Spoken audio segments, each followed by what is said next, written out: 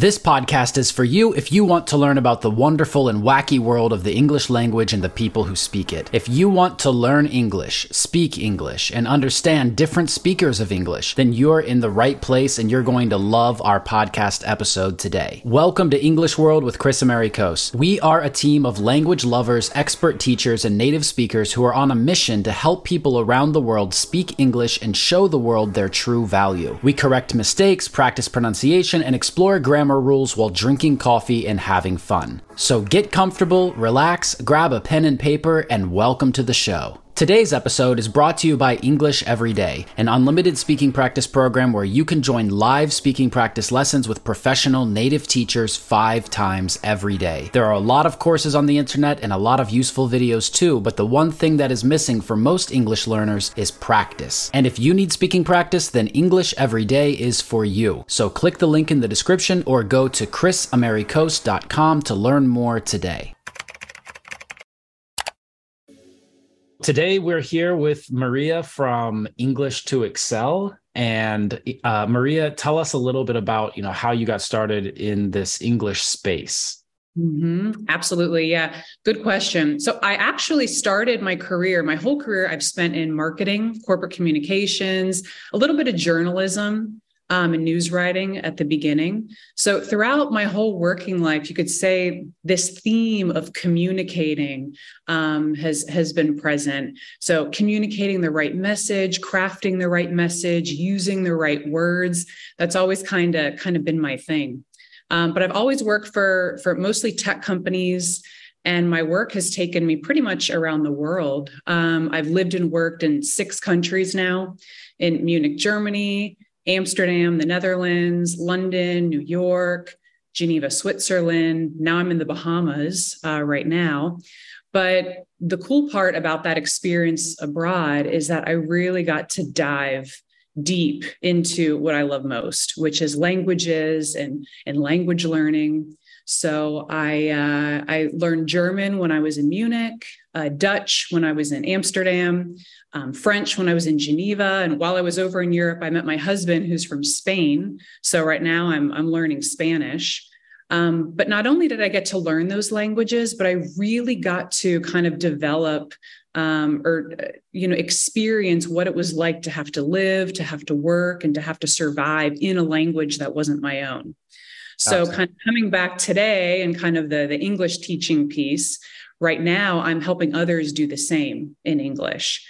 So I founded English to Excel. So I'm really all about helping people speak better English for better opportunities, mostly in a professional context. So helping them speak better business English to then, get their dream job, get promoted, have better travel experiences, advance their careers internationally, really just help them to use English as a tool, as a vehicle, kind of as an enabler to achieve what they want in their lives.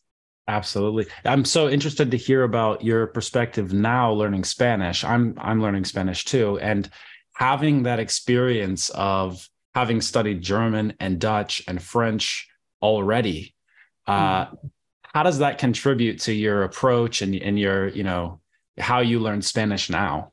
Oh, that is such an interesting point. And I'd like to see if there's any research about this. I don't know the answer, but what I'd like to learn a little bit more about is if once you learn one language, if it's easier to learn a second, a third, a fourth. For me, I've had the experience that I feel like it is. It's almost kind of like, your brain knows what to do. You kind of know what to look for, like, the drill kind of. But, so I feel my Spanish, I've been able to learn it quicker. And I still have a long way to go. I'm not fluent yet, but, I've been able to learn it quicker than maybe I was the first, the second, the third language. So do you have a take on that? Do you have experience there? I think it's definitely easier. Like you said, you've already got some like language learning routine that kind of worked for you before, and you saw success there. So the steps to follow. But I think also part of that is like the language of learning languages. So like an English speaker who is learning a foreign language for the first time might not really understand what a gerund or infinitive is, or other things that are kind of simple in language learning, and they might not know what it is. And it's not just English speakers, right? It's anyone approaching learning a foreign language for the first time. You have to kind of activate those concepts in your mind. You might have learned them in school, but probably forgot them because you're not really applying them to real life. But in foreign language learning, they apply. And so then when you approach learning the third, fourth language, you already understand, like, okay, there's probably nouns, there's probably infinitives, there's probably this and that. And so, and then you also have a whole other, database of knowledge, like set of knowledge, which is the second language that you can compare the third language to, especially if they're in the same language group, right? Like, so for you, the carryover from German to Dutch was probably huge. Totally. Yeah. And that's a really great point you bring up too. I think if, some of the languages are similar, it's obviously going to be easier. But if it's, something, I don't know, comparing English and Japanese, for example, maybe you have a wider gap there. But yeah, it was a breeze, I want to say, going from German was my first language. Then I learned Dutch, then French, and then Spanish. So I had German and Dutch, which are a little more similar. Then I had the advantage of going to French to Spanish, which is a little more similar. And I think you said it too. I mean, you also kind of know what works for you. Because there's so many different approaches to language learning, and what works for one person may not work for another. So yeah, you kind of get your rhythm down, your routine, what things you want to focus on, or I should say maybe the right ways to go about learning and the tactics that you use. So yeah. Absolutely. And then we both have the advantage of being an English native speaker, an English first language speaker. And it's not, of course, there's all the benefits of English being the lingua franca and all of that. But on top of that, English being an Indo-European language. So like, if you, instead of German, Dutch, French, Spanish, if you were studying Arabic, or like you said, Japanese or Vietnamese, or some of these other languages, then that Greek and Latin element of like the higher level education, and there's not as much carryover. So there's less things that are the same. So I think that's, like you said, languages that are similar are so much easier to learn. And so for us, learning those languages is going to be easier than the others, right? Right. Totally. Absolutely. And it's interesting too. I feel it's kind of maybe a double-edged sword, because as you just said, I mean, yeah, in one way, we have an advantage, with English being our first language. But I found too, when I was living in these different countries and trying to learn the local language there of each one of them, because I was a native English speaker, that on the practical side, when I would really try to practice the new language that I was learning, that I had a really hard time, because so many people, English, as we know, is the global language. So many people speak it, they speak it well, or they really want to practice and improve it.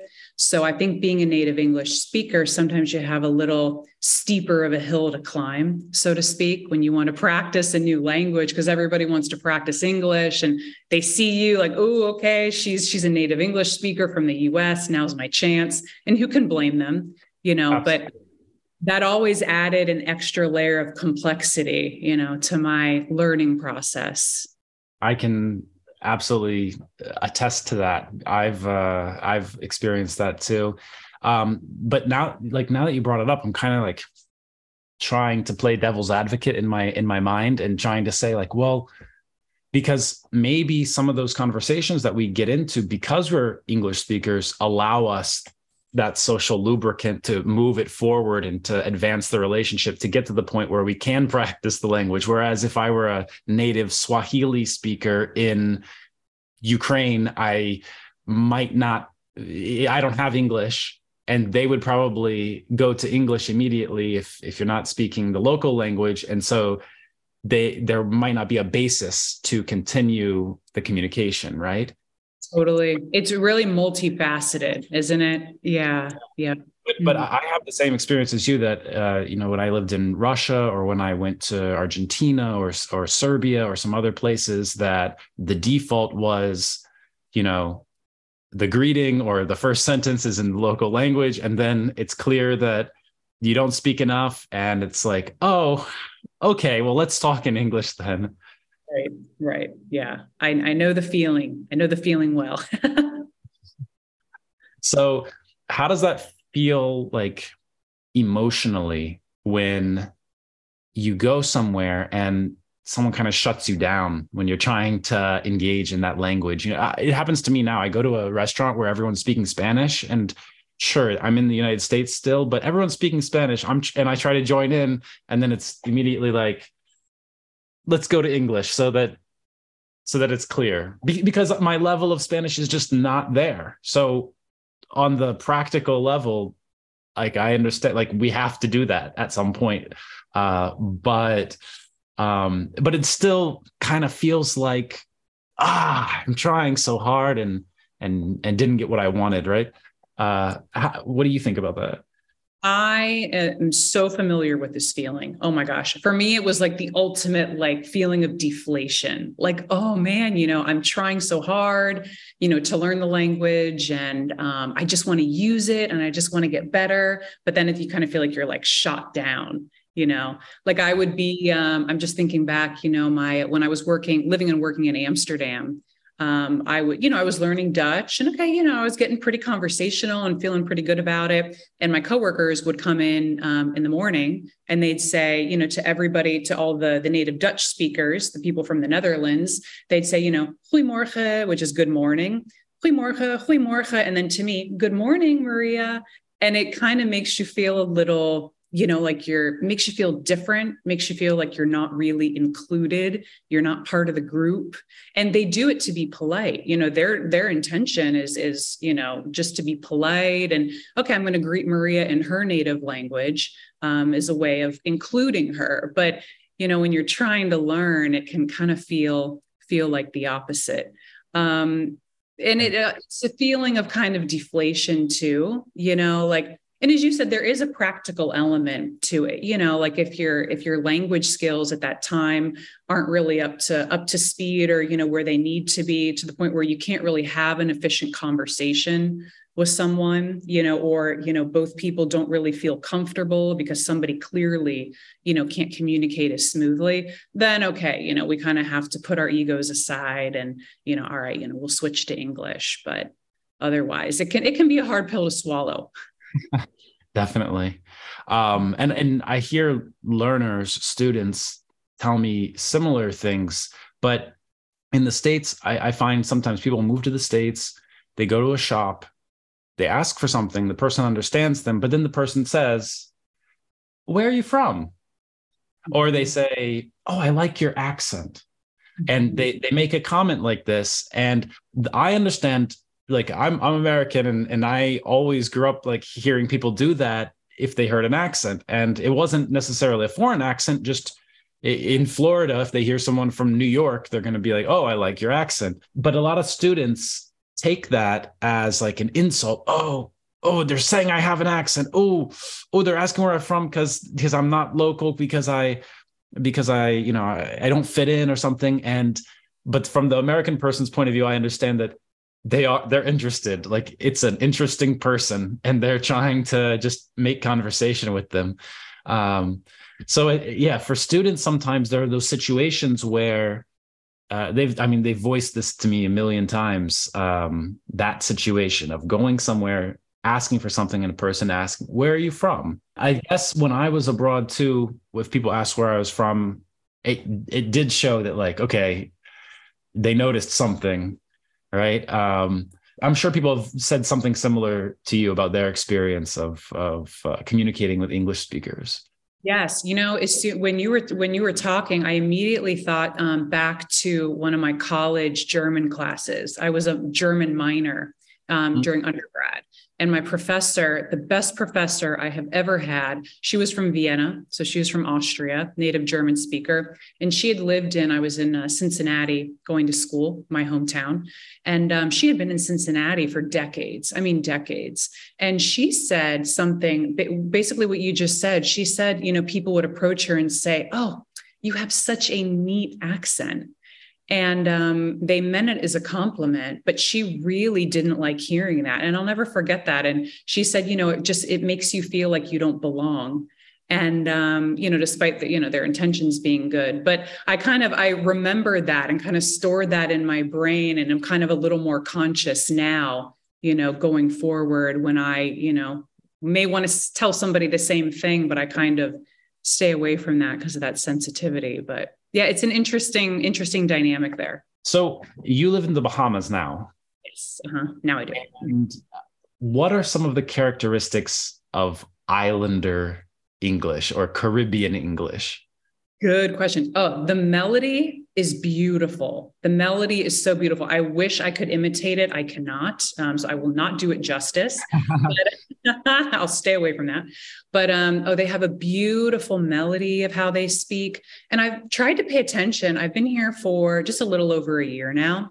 And I don't notice a whole lot of different vocabulary in the English here versus, English in the US, for example. The only things I think I've really noticed is a lot of people here, instead of saying hello, they say good day, which in the US, we don't really say that.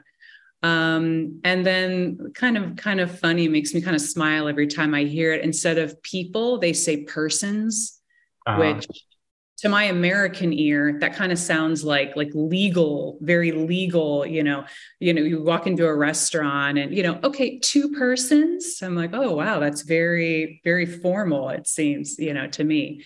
But otherwise, I think vocabulary wise, those are really kind of the only two different words that I've really noticed. One of my best friends here in Florida, he's from the US Virgin Islands. And so it's really cool to chat with him and hear his take on American culture and American life, because even though they're so influenced by the United States throughout the Caribbean, he still feels like he's not really one of the group or something like this. He feels like, sure, it's not so different. Everything's easy. Life's fine. But and like no problems with communication. But like when he speaks, you understand that he's from the islands. You understand that he's from the Caribbean. And so it's really, sometimes he'll come up with these cool insights because he considers himself an outsider, but most people who meet him probably wouldn't think anything of it, just another Islander person in the United States. There's a lot of them, right? So I was just interested to hear what you thought about it, because I've honestly never been to, I've been to the Cayman Islands. But not to the Bahamas or anywhere else. Bahamas now. Yeah. Yeah. Well, if you ever get here someday, I mean, I love the, I guess the melody, like I said, that they speak in, or kind of the intonation. Maybe another thing I've noticed too, is a lot of times in the US, if we're making a statement, so if we're not asking a yes or no question, but we're just making a statement, we kind of drop our pitch at the end of the sentence. The last word that we say usually kind of has that falling intonation. Yeah. I think here they may do a bit of like a rising intonation. So just kind of little things like that. But I do find myself sometimes, especially when I first moved here, if I would go into a store or like, a restaurant or something, whatever the case was, I would kind of like find myself like asking them, question after question, just so I could, listen listen to how they talk, because I really like it. But that's so cool. English is just so diverse. Everywhere you go, there's some nuance and some difference. It's really cool. So like, you've been traveling living in these different places, working in these different countries and learning different languages. And have there ever been any situations where you like just mixed up the languages? Like you're trying to speak French, you're learning French, speaking French, and then Dutch just flies out, or German flies out, or that's happened to me a lot of times. Chris, story of my life. I mean, this happens to me all the time, still today. And I realize now why that's happening, because I've made some big mistakes in my language learning, apparently. So I'll just give you an example. I was, living and working in Amsterdam, as I said, and then I moved to Geneva, Switzerland, where French is the language there in the city. So I moved from Dutch-speaking country to French-speaking city. And I was like, okay, I was really excited to learn French. I was like, I'm going to go, full speed ahead with my French. So, okay, I guess that means I need to just totally get rid of Dutch entirely. I'm just going to block it out of my mind, just never speak Dutch again. I mean, I'm being dramatic here, but yeah. I told all my coworkers in Amsterdam, I said, all right, guys, I'm really trying to focus on French. I'm kind of already getting the Dutch and the French confused. So let's not speak Dutch anymore. Let's only speak English. And then I can, focus on my French. So that was kind of the plan. They were like, all right, great. So that meant really good progress for my French. My French was progressing pretty quickly. But then when there were times where I'd have to travel back to the office in Amsterdam, or if I was in a situation where I had to speak Dutch again, I couldn't do it. I would try to speak Dutch and French would just automatically come out. Wow. I had this weird experience one time. I was in a bakery in Amsterdam and I was trying to order something and the person just looked at me kind of strangely. And I wasn't even conscious of it, but I was speaking French, trying to speak Dutch, not even realizing that these French words were coming out. Yeah. So, and I realize now the big mistake that I made in just kind of blocking Dutch totally. There's some of your listeners may know a really, really awesome polyglot, Luca Lamparello. I'm totally butchering his name, the beautiful Italian pronunciation. So I apologize for that. But I was listening to him not too long ago, and he was talking about this subject. Mm-hmm. And he was just basically saying that the reason why you mix up languages is because you kind of, stop exposing yourself to some of them. So what I should have done, instead of just blocking the Dutch out entirely, I should have kind of kept it alive a little bit in my head. I should have every day, I still should have read something. I should have, watched a show in Netflix. I should have, because what I did was I was signaling to my brain that language wasn't important anymore, basically. So the retrieval mechanism, when it went to go fetch the Dutch to speak it, was too weak. So that was a lesson learned. That's an awesome story. That's an awesome story. I'm sure a lot of people will be able to relate to that. For me, I've had that experience when I've tried to add a third language. And so my first instinct, it's usually, for me, it's more about, it wasn't about forgetting the language so much, although I've done that too, Italian. I lived in Italy for 2 years and I used to speak with people and go to the piazza and do stuff. And now I don't remember anything. But the first instinct, so when I was in middle school, going into high school, in middle school, I had studied Spanish and then I moved to Italy. And so the first 2 years of high school in Italy. And when I was there, I tried to study Italian, learn Italian, but then I would go to people to speak Italian and Spanish would come out. And after some time, my Italian got a lot stronger and I wasn't studying Spanish. So it switched. But then when I moved to Russia, the first things that were in my mind that when I would go to speak were Spanish and Italian. And so it was this instinct of foreign language was just automatically going to that first thing that I had studied. And then since I lived in Russia for 8 years and became relatively fluent in it, when I went to Argentina and I'm trying to start learning Spanish, I go up to people and Russian just automatically comes out. It's just it's not maybe entire sentences of Russian, but you just get you get in the groove of speaking the language, and you add in all those filler words, and those filler words you've taught yourself to like naturally just throw them into sentences. And so I would find myself speaking Spanish and then throwing in Russian filler words, and that made it just really confusing because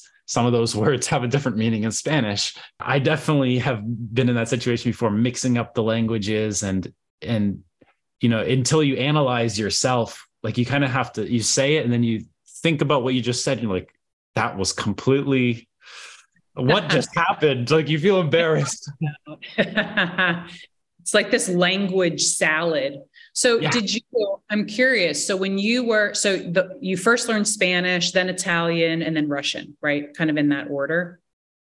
Yeah. Yeah. In school, I studied Spanish, Italian, French, and Latin. Okay. Oh, Latin too. Okay.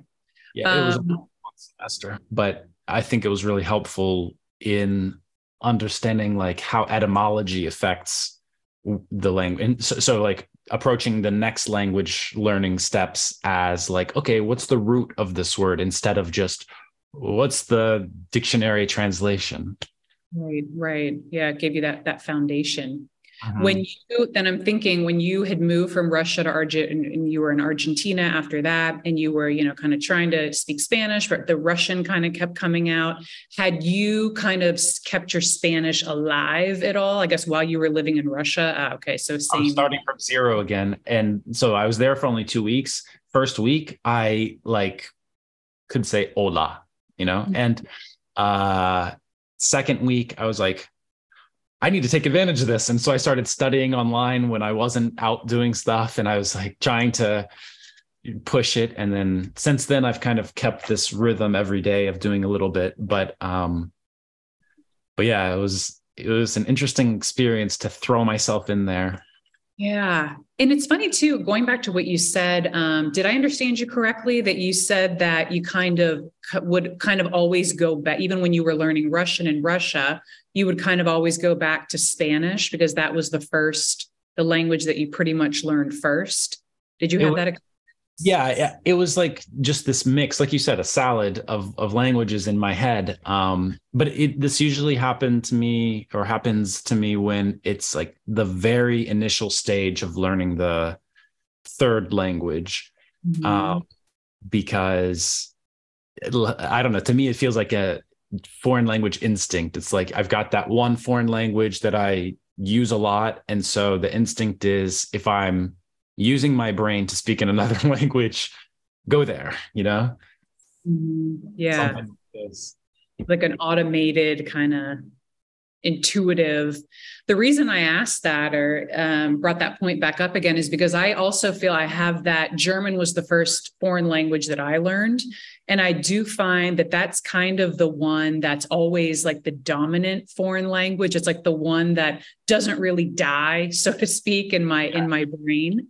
I kind of, even now that I'm learning Spanish, I'll often find myself kind of sometimes just translating without really meaning to, translating things from Spanish into German or vice versa. So I don't know, interesting. I don't know if there's something to that or not, but I have that experience. I think how you just labeled it, the dominant foreign language for you, I think that's the best way. I think that kind of explains it right there, right? That like you feel confident, you feel very sure of expressing yourself in that language, and so it's easy to not regress, but revert back to that, right? Exactly. Yeah. So cool. So okay, let's switch up a little bit. I think everybody has heard that English can get you a higher salary, more jobs, better jobs, et cetera, et cetera, et cetera. It's right. People have been saying it for a long time. Everybody said it. But when it comes to marketing a product, targeting an audience, an English-speaking audience, using the English language as a tool to convert interested leads into happy customers, which aspects of the English language are most important to focus on, in your opinion? Because you have a lot of experience in this area.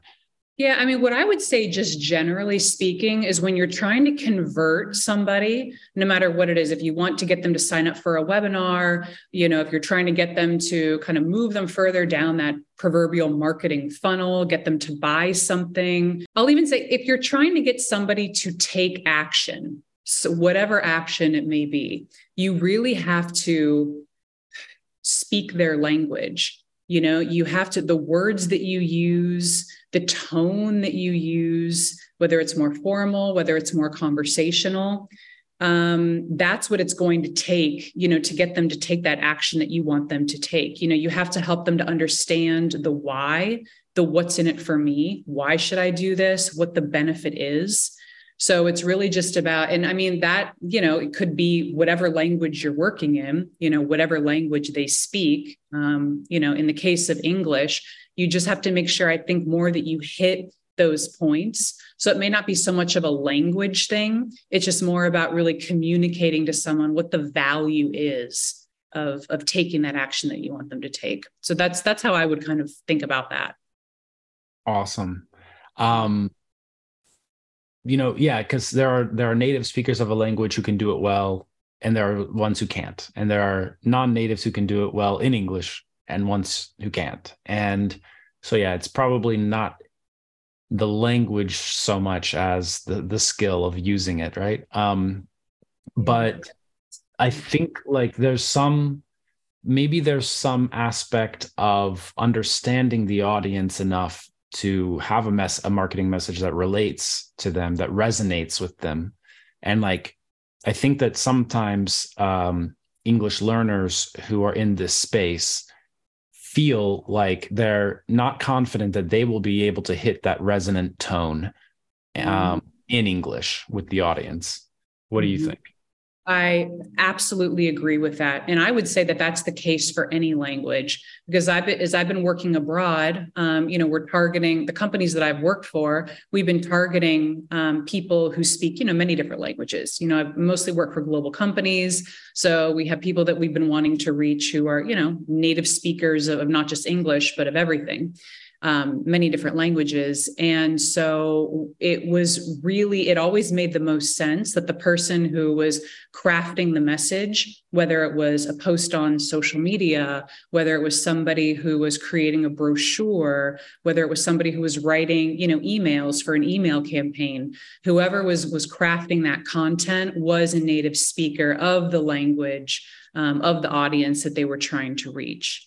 And as I said, not just English, but, for any language, because, to your point, I mean, it is really, really challenging. It's quite a lofty goal to really get to a level in a second, third, fourth, foreign language where you really know the connotation of words and what words mean and tone and, idiomatic expressions. And I've met very, very few people who really ever got there. I certainly am not there in any of the languages that I've learned, so when I was, like I said, working for my company in Amsterdam, I never was writing our emails in Dutch. I was never, crafting any of that Dutch messaging. I left that to the native Dutch speakers.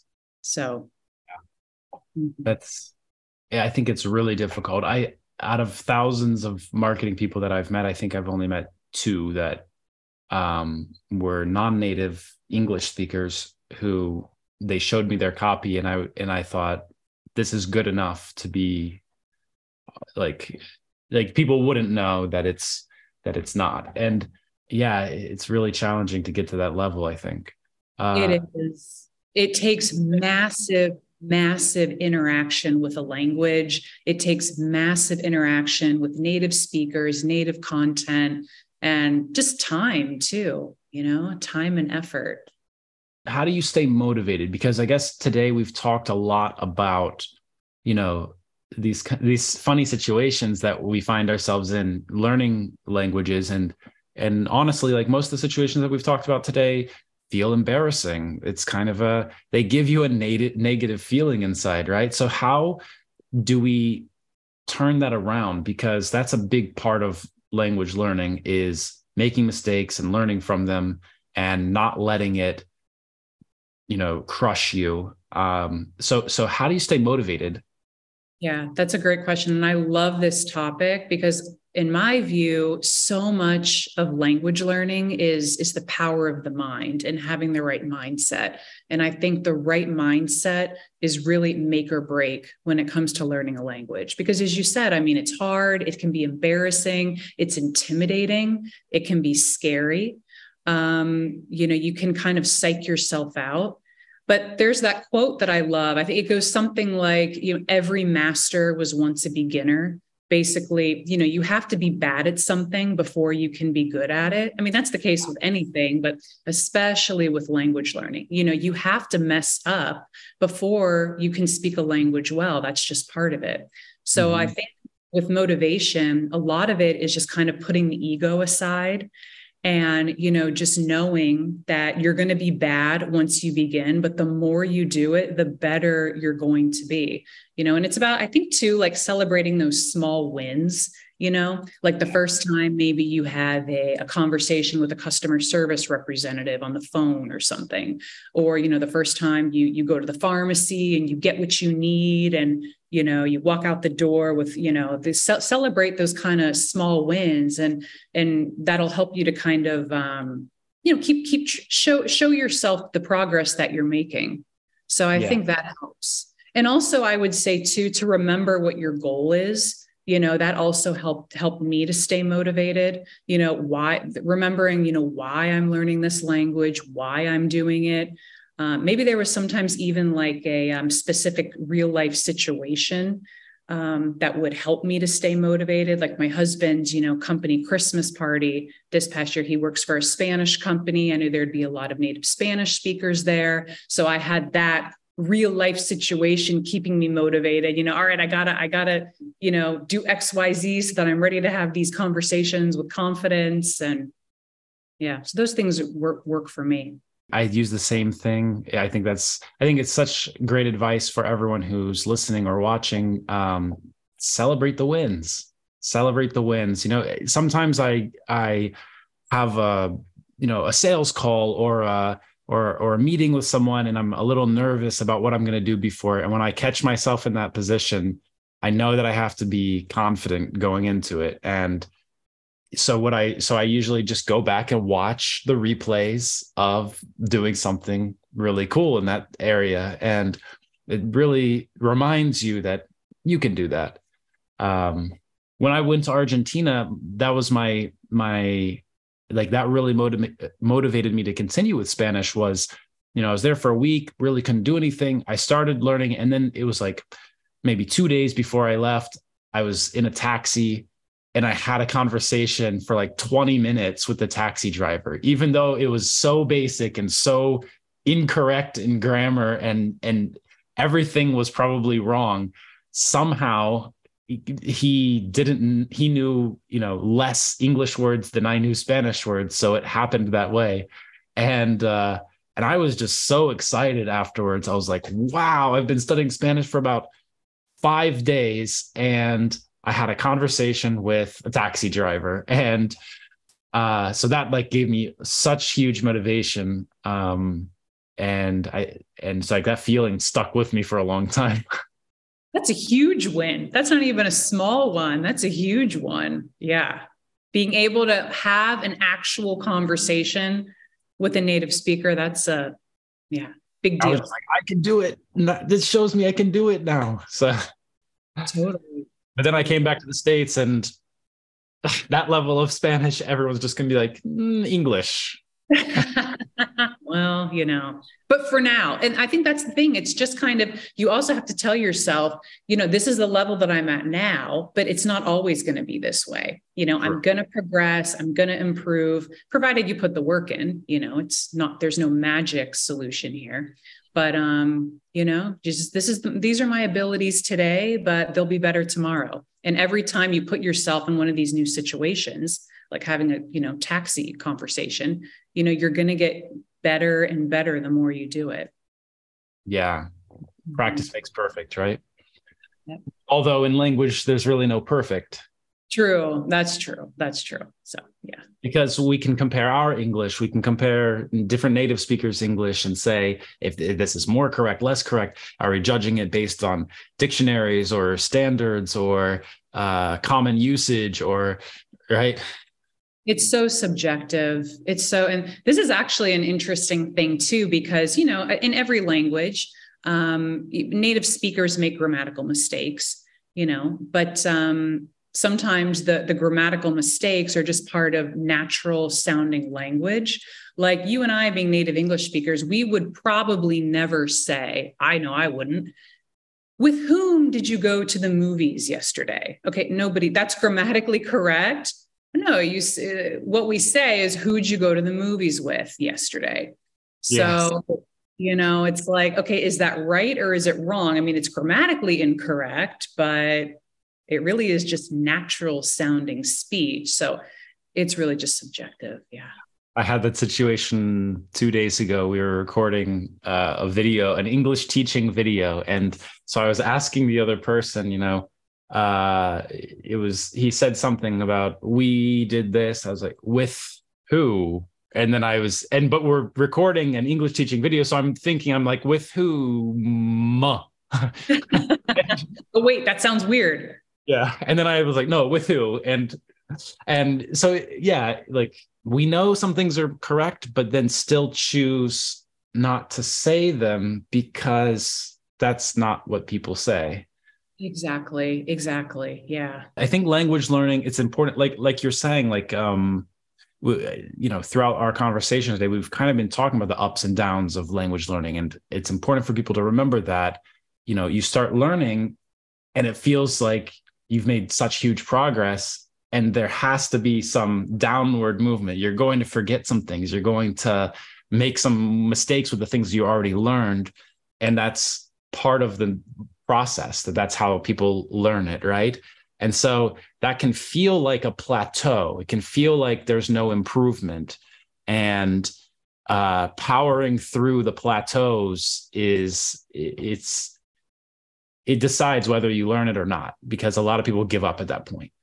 And especially at the beginning of the language, I feel like this happens a lot because I like to compare it to like just math and say, like, to go from 0 to 1, you increased by 1. Now 1 to 2, you increased by 1.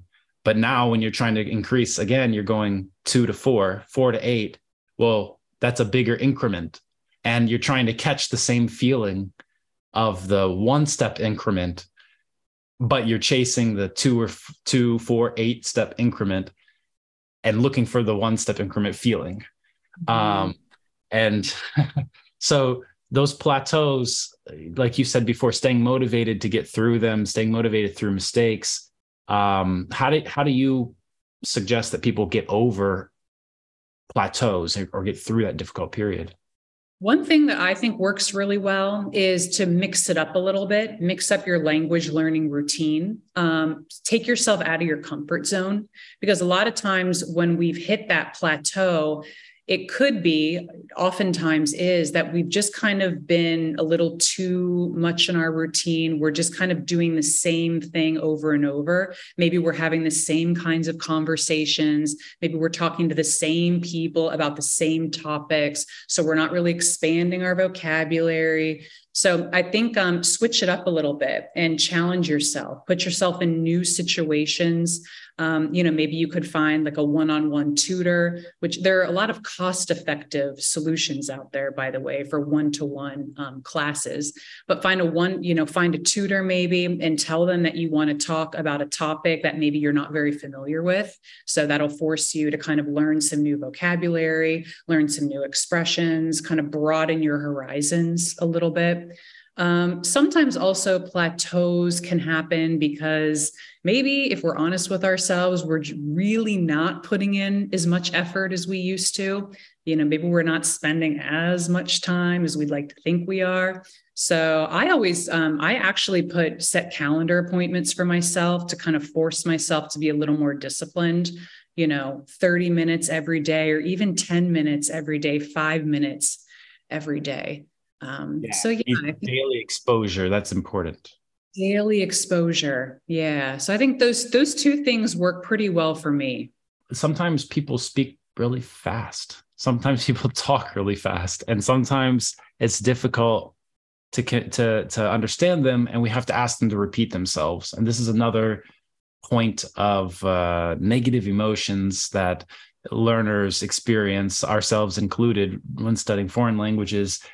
And, a lot of people are hesitant, and they think that it says something about their level if they have to ask someone to repeat themselves. And to me, it sounds so ridiculous. But at this point now, I do agree that it shows me something about your level.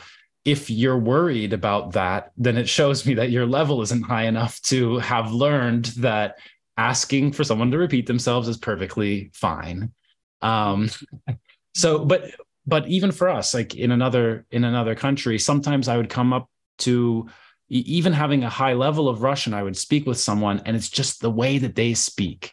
It's just the way that their mouth moves and the way they say those sounds that I just can't get what they're saying, I'm sure that's happened to you too.